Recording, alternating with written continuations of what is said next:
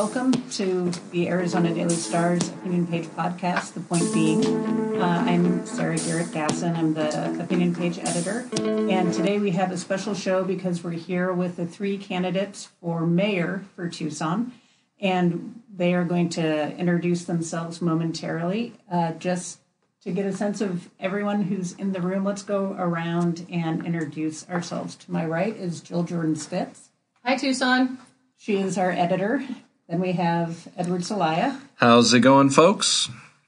Then Steve Farley. Hey, great to be here. Regina Romero. Thank you for having me. Randi Dorman. Thank you for having me here. Joe Ferguson from our political team. Excited to be here. And we have John D'Orlando. Hello, everyone. He is our publisher and CEO. And then we have Poli Correa, who is our senior editor for news. Hello. So let's give everyone, what we'll do is everyone will have about a minute to do an opening statement, and we'll ask subsequent questions with each of you rotating who goes first. And I will say that I will screw that up. So please don't hesitate to let me know that I've called on the wrong person. So, okay, yes. And so Randi, why don't we start with you? Thanks. So I'm Randi Dorman, and I'm running for mayor of Tucson because I think Tucson has limitless potential, and I'm frustrated that we often settle for the status quo and are reactive instead of proactive about creating opportunity here. We have low job growth, we have a high rate of poverty, and we should be doing so much better. I think the key is really leading with vision and turning Tucson into a thriving 21st century city. I plan to focus on growing our economy, creating more and better paying jobs, on smart growth, which is planning for our growth while balancing that with protecting our neighborhoods and our culture, and focusing on sustainability. I am not here to play politics as usual. I am here to lead Tucson with vision, and thank you for having me. Excellent. Thank you. Regina Romero. Absolutely. I'm Regina Romero, and I am running for mayor of Tucson because I believe that we all deserve a safe, clean, just, sustainable city with economic opportunity for everyone. What differentiates me from my other opponents is that I'm the only Democrat that's running as a clean elections candidate, and I think that's important. Two, that I have been here on the Tucson City Council. I have almost 12 years of experience.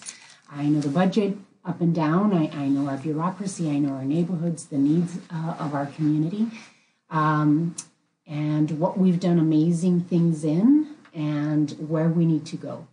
I want to work on my vision for Tucson is creating a bold climate action plan, because without a livable community, we cannot expand on economic development, which I want to work with. I want to make sure that we continue working on quality of life issues, and I'm prepared, I'm ready, I'm qualified, and I want to start the job from day one. All right, thank you. Steve. Well, thank you. I'm Steve Farley, and I'm really excited about the opportunity to be able to lead this city of passionate, creative people to be able to work together and solve our problems creatively. I'm an artist. I'm the guy who did those murals downtown, the big black and white photo murals of people walking down the street on Broadway just east of downtown. So I think about things a little bit differently. But I also have extensive legislative experience where I spent 6 years in the House, 6 years in the Senate, where I had a reputation of being able to work across the aisle, get people to stop fighting and get things done. When President Obama rolled out the Affordable Care Act, nobody thought we would get it done in Arizona, but I helped lead the coalition that expanded Medicaid to 400,000 people and kept our hospitals afloat. And last year during Red for Ed, I was able to leverage the power that the teachers wielded in marching on the Capitol to get $415 million in new funding for public schools this year alone.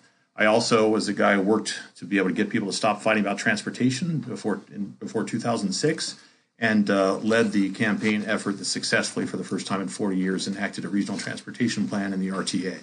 So I think I can use my experience, my knowledge, my creative problem-solving skills to be able to move our city forward.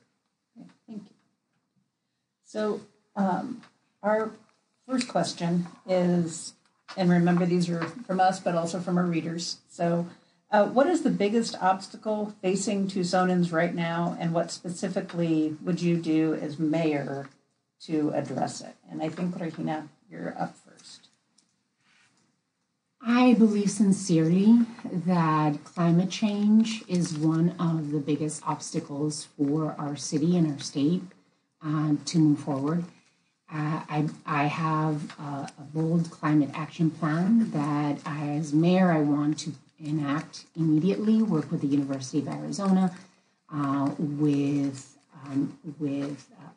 stakeholders in the community to plant 1 million trees by 2030, to do massive amounts of solar installations in our city buildings, to electrify our bus system and our vehicle fleet. Climate change is not only damaging our environment, but it is also a public health hazard. And so working with Pima County Health Department and the federal government so that we find solutions to take care of the most vulnerable communities affected by climate change. And those are seniors, children, women, and low-income communities. And so create respite, cooling off stations, I would say, for seniors and children to be able to go to our senior centers and our neighborhood centers to cool off. And work with the state and the federal government to make sure that we're bringing in any funding that we can tap into to change our carbon footprint in the city of Tucson. We can do something about it. And then, of course, from there, in parallel, we have to work on creating high-wage long-term jobs, which I have been doing for the past 12 years on the city council. Continuing to invest in quality of life issues, our roads, finding a long-term strategy for our roads. So, but climate change and acting boldly on climate is something that we have to pay attention to and move swiftly to do something about it and fight climate change. Okay, Steve, same question. I think one of the major issues that's really underlying a lot of the things that we're struggling with is over the last 2.5 years, people have really taken a hit to the idea that government can do anything, in large part because of what we've seen out of Washington, D.C. We see a huge ugliness and polarization coming up in our politics where people in Washington certainly aren't solving immigration issues, making it worse. They aren't solving problems with jobs or health care. Everyone's afraid of losing their health care now. There's a whole series of things that follow from people really losing their faith in the ability of us to be able to solve problems. It's clear that in Tucson, we're not going to be able to count on our federal government to be able to help us out unless things change there, which means we're going to have to do a lot of stuff on our own. That includes transportation, health care, jobs, education, and these are things that affect people's everyday lives. So I think what people are looking for is somebody with a track record of being able to work together, even across the aisle, as I've been able to prove in the legislature to get things done. I mean, I don't think there has been a mayor in Tucson history who has ever been in the legislature. So the knowledge I have of the processes up there and the relationships I have even across the aisle and my track record of being able to get stuff done is important. And that means that we could even transform that relationship. Too often the legislature attacks Tucson time and time again. I think with me as mayor, that's less likely to happen. We can stop the attacks before they begin, and we might even be able to move forward on things that we need to work on together.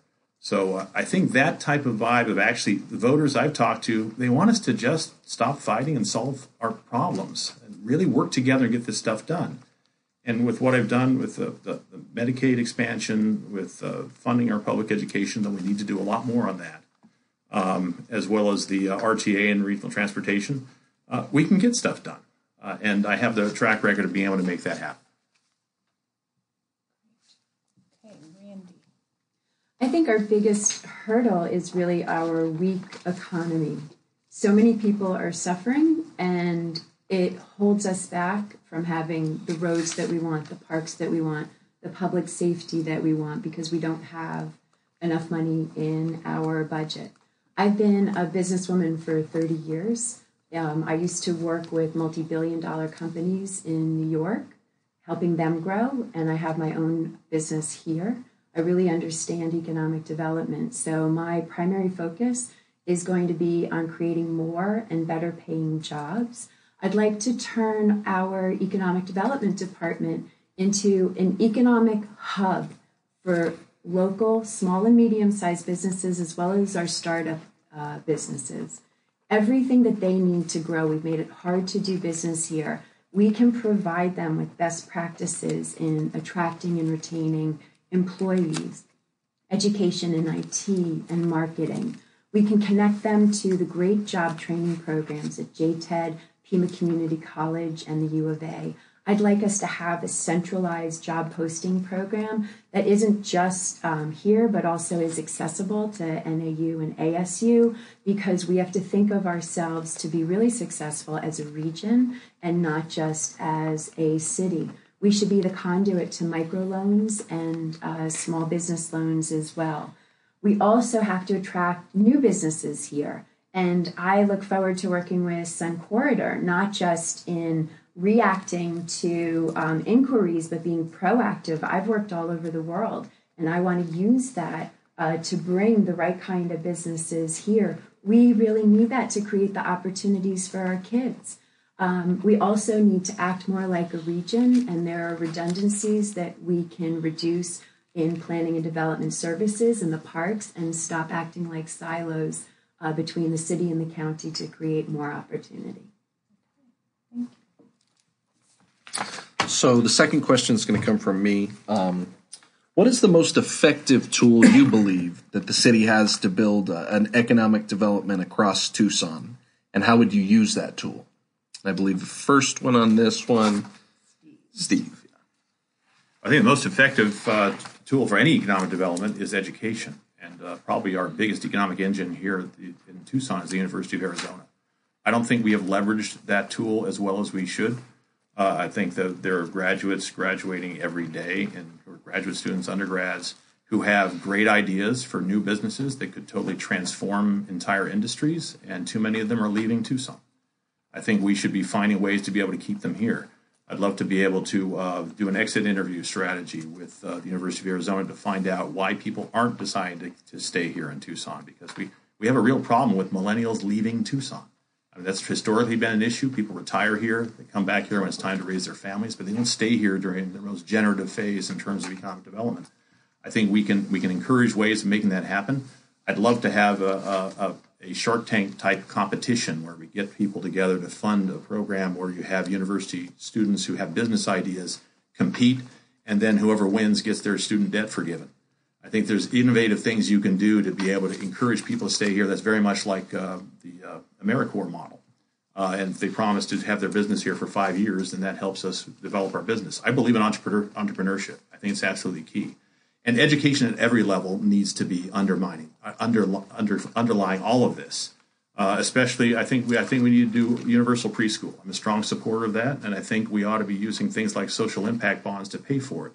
I'd like to do more innovative finance to be able to underwrite our education system. If our state isn't going to fulfill their complete requirements to be able to fund our education system at every level, then we're going to have to find ways to get that done ourselves. And I think there are creative ways like social impact bonds where we can raise investors instead of raising taxes to be able to underlie the entire system.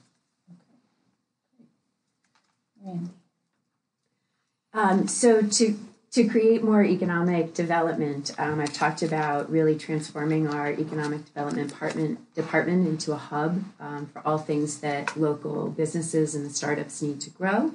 Attracting more businesses here, and regional collaboration. So the silos that exist between the city and the county are really counterproductive and largely rooted in ego.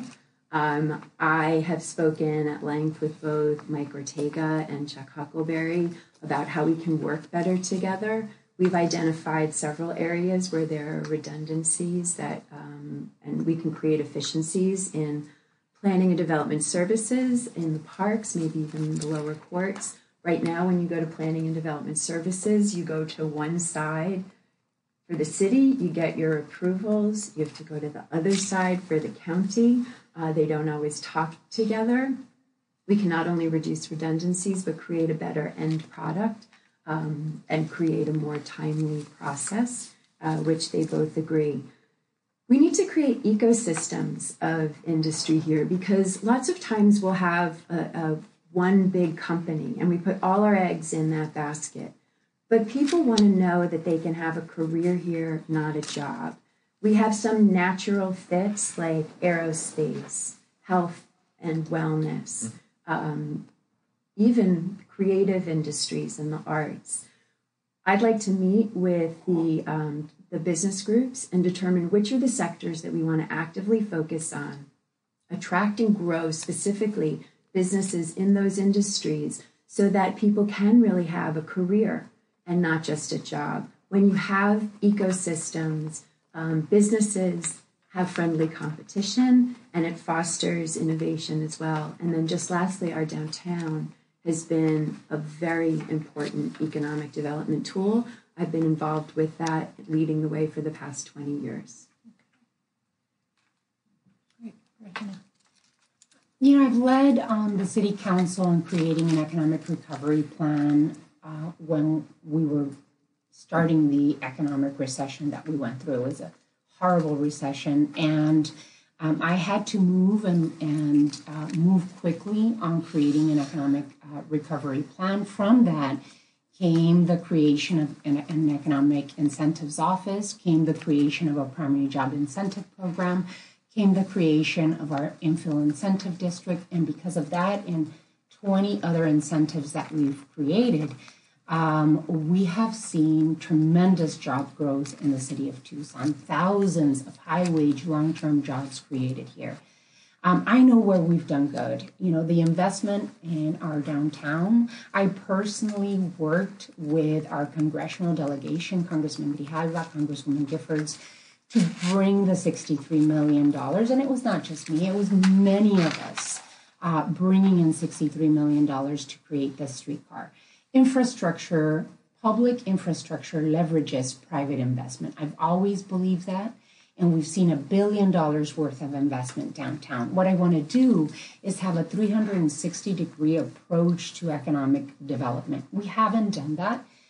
We must create, and I'm leading on the council now, to create a small business incentive program that incentivizes small, locally owned businesses and startup companies to be able to build in the city of Tucson, not just open up, but thrive and grow.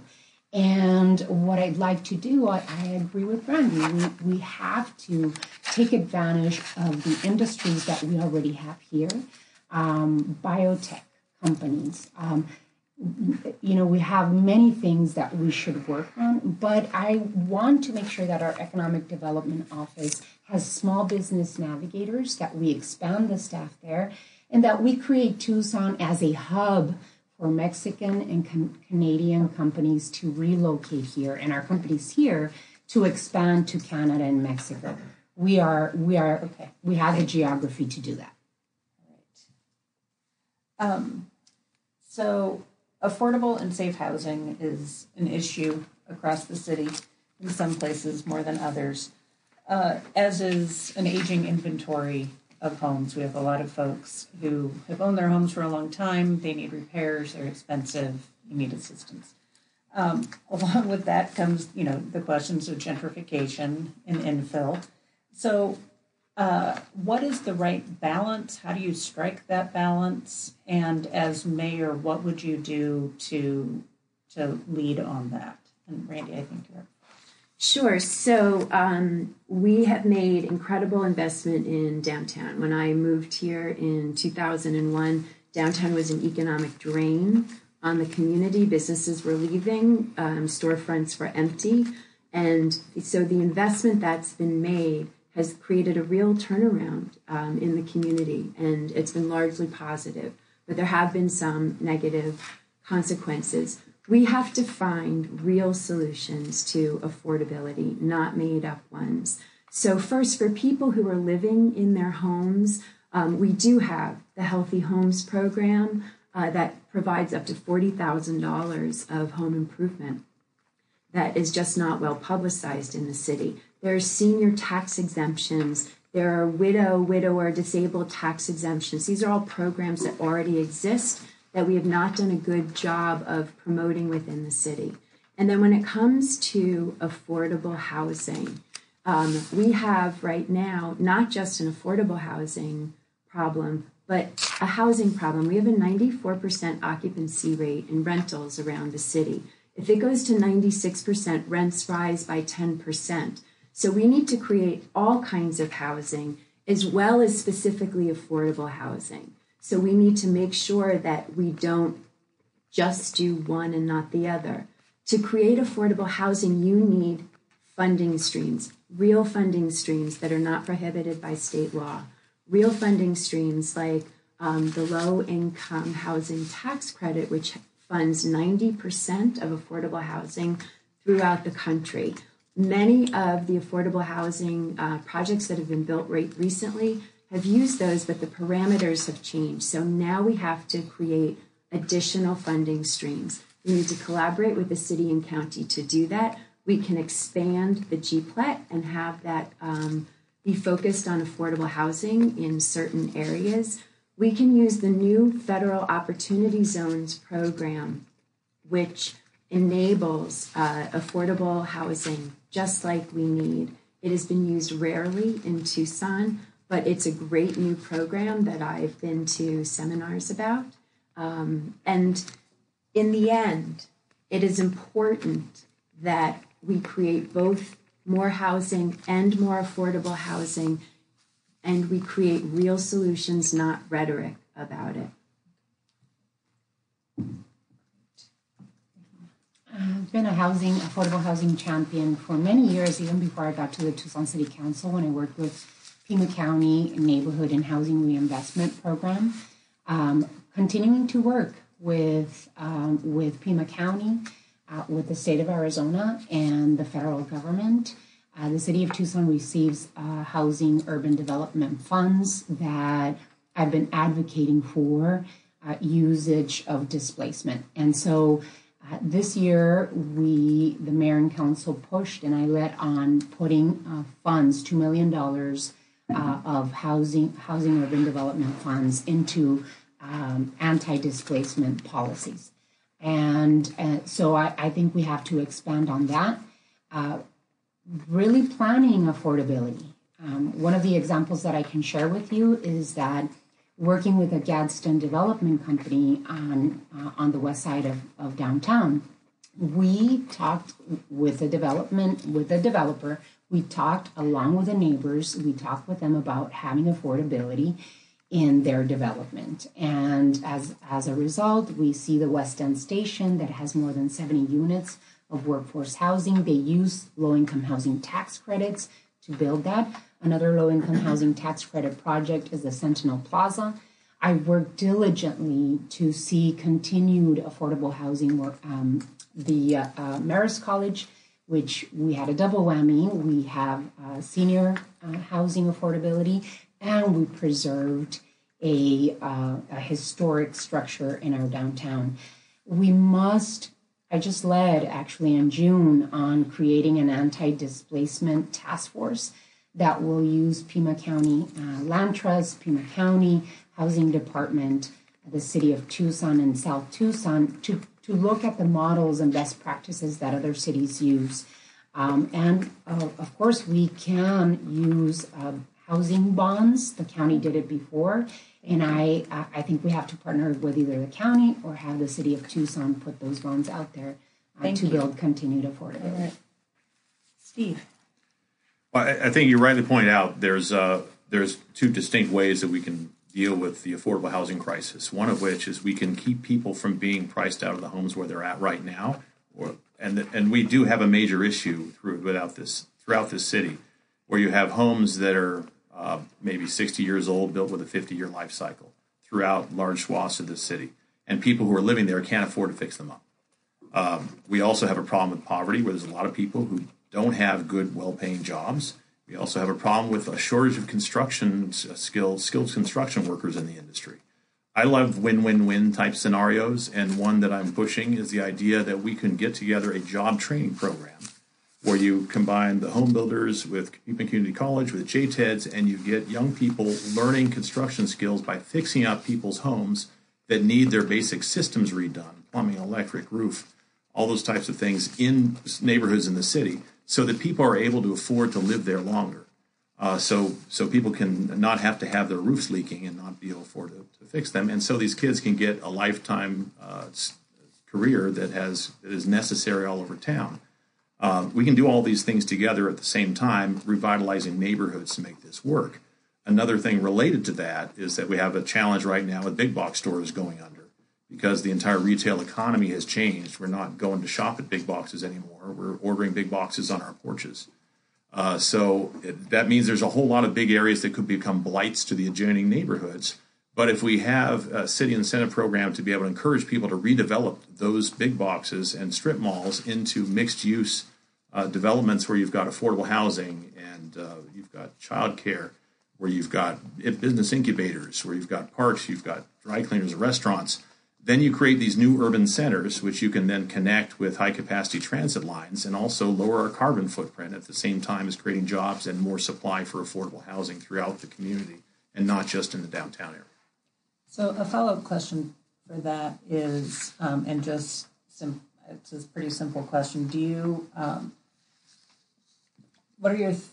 do you want a specific percentage of in a development, affordable housing, workforce housing? Is there a ratio or a requirement that you have in mind that you think every development should include? And I guess Randy. That is prohibited by state law, SB 1070, which Steve voted for twice. SB 1070? I mean, SB 1072, sorry, not to, prohibits inclusionary zoning.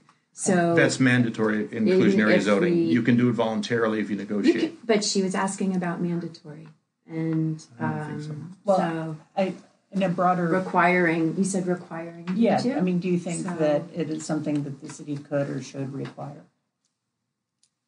I do not think that it is something the city should require because, as I said, first off, we have not only an affordable housing issue, but a housing issue. Really, when you have 94% occupancy in your rentals, that is a problem now, and that's why rents are one of the reasons rents are so high, and it's a larger problem waiting to happen.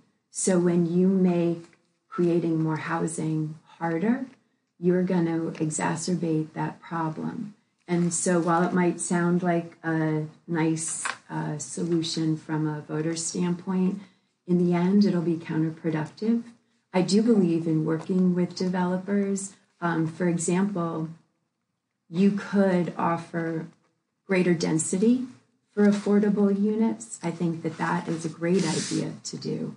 In areas where you don't have, where the GPLET exists, the government property lease excise tax incentive, it exists because we have needed to incentivize development in certain areas. Developments won't happen there otherwise. I've done real estate development for 20 years, and I know firsthand, I have an apartment project that I would love to be doing right now, and without the GPLET, I can't get financing for it. So where we don't have that need right now, you could, with GPLETs, ask developers to then do affordable homes. Right. But you shouldn't thwart the development you're trying to create in the first place. All right. I believe that we have to plan for affordability, and as the next mayor of Tucson, we have an opportunity. Right now, as we speak, we don't have a housing community development department director. The next mayor should help make sure that we have a good housing director that will plan for affordability. I'm moving to your point. I'm wondering, is that job exist and it's empty? It doesn't exist, and it is empty right now. So, so we have to plan for affordability, and every development is different. Being on the council, knowing the intricacies that it takes to put together development agreements and working with the development community, we have to first and foremost, I do believe that we should sit down as a mayor and council and have goals for housing, for housing affordability, even in developments that private developers do. I think that our incentives that we have, specifically downtown and the infill incentive district, those are options for developers to use as a city of Tucson. I believe we should get much more out of those GPLITs and infill incentive districts to partner and work just like I did with the Gadsden Development Company to plan for affordability in development.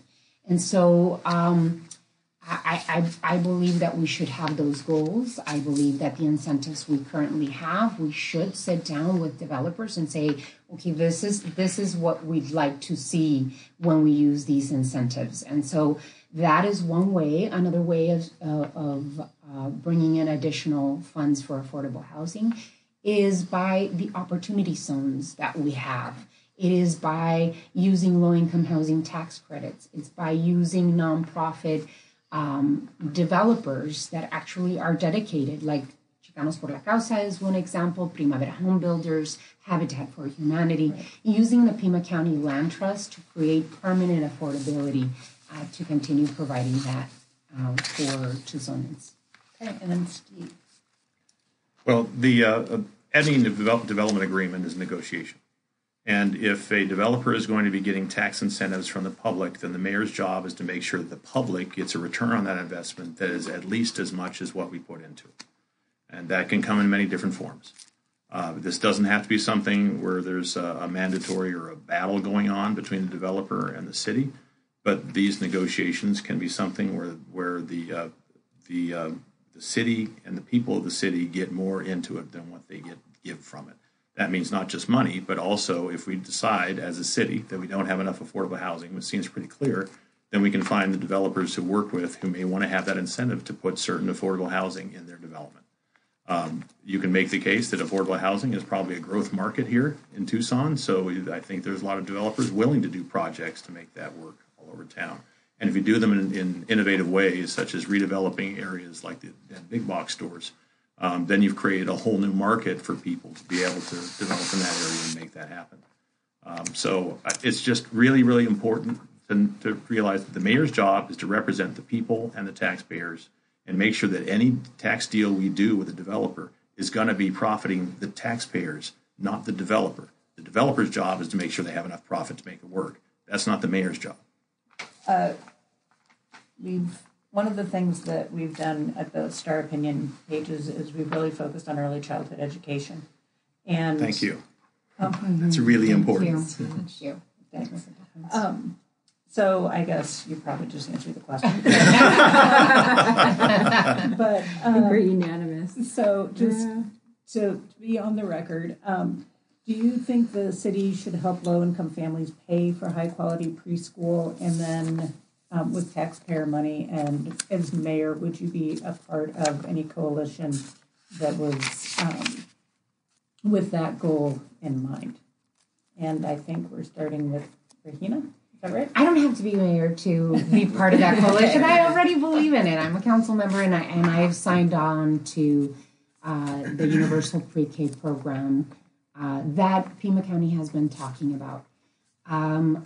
You know, I'm a product of public schools. I am the first in my family to attend university and first in my family to graduate. And so I've been personally been a product of a good public education. It has completely changed our economy as a family, as a person, and as a family. And so education is the great equalizer. I have 2 children in TUSD schools, and I'm very proud that I have the endorsement of Kathy Hoffman, the new superintendent of public instruction. And I will do anything we possibly can, whether it's partnering with Pima County and here in the city of Tucson to pass a universal pre-K program. The reason it's important to try this, we have the research. We know that investing in children at an early age really changes the outcome of that child. And it is much better to invest in a child early on than to pour money down into private prisons, especially here in the state of Arizona.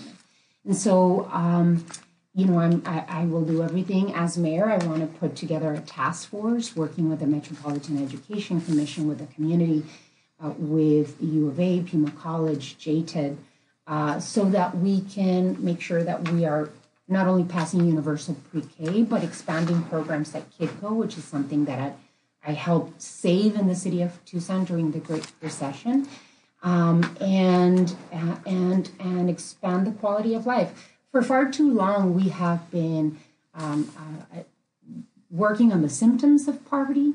We have to attack poverty at the root of the problem, and that would be, and universal pre-K would be one amazing way that we can work on it. Steve. Well, my parents were both public school teachers. My daughters both went through Tucson public schools, and I have been advocating against the devastating cuts in the legislature for my entire time up there. I saw the effects when my daughter was going to Tucson High in particular, to this, what has happened and what our schools and our teachers and our students and their families have been suffering from. That's why I was so excited to work with the Red for Ed movement last year and help leverage their power to be able to move Doug Ducey off of a last and best offer of $30 million of new funding this year to a final budget of $415 million in new funding for public schools this year. We have to invest in our public schools. That's still not enough. We have to continue to push the state to do that at a K-12 level, and to restore our Pima Community College funding that hasn't been in place since 2009, as well as our university funding. But to really start all off, we need to have an excellent preschool program. And yes, it's expensive to do high-quality preschool, maybe $10,000 a year for a kid. But the data is clear. If you're spending $10,000 a year to get an excellent preschool education for a kid at age 3 and 4, you're not going to be spending $50,000 a year to incarcerate that kid in their 20s and 30s. As well as all the other social things that don't happen when you give them an early education. So I'm excited about the prospect of using innovative finance techniques like social impact bonds to do that. The basic idea being that there are real costs that the city will not be paying, and the county will not be paying, and the state will not be paying in the future. And I think we need to do this collaboratively to make this happen. And I have a great track record of working collaboratively with all those areas. Then you won't be, you get the money in advance from investors, and then you pay half to the investors, half to the taxpayers once you're not paying to incarcerate that kid down the line. This seems like a great way of doing it. It's already been proven in Salt Lake City, as you pointed out in your articles. And it can be used in a lot of other areas as well. I mean, I think homelessness is another great place where we see actual lowered civic costs. In addition, when you put the money up front. So when you say you're talking about social impact bonds, yeah.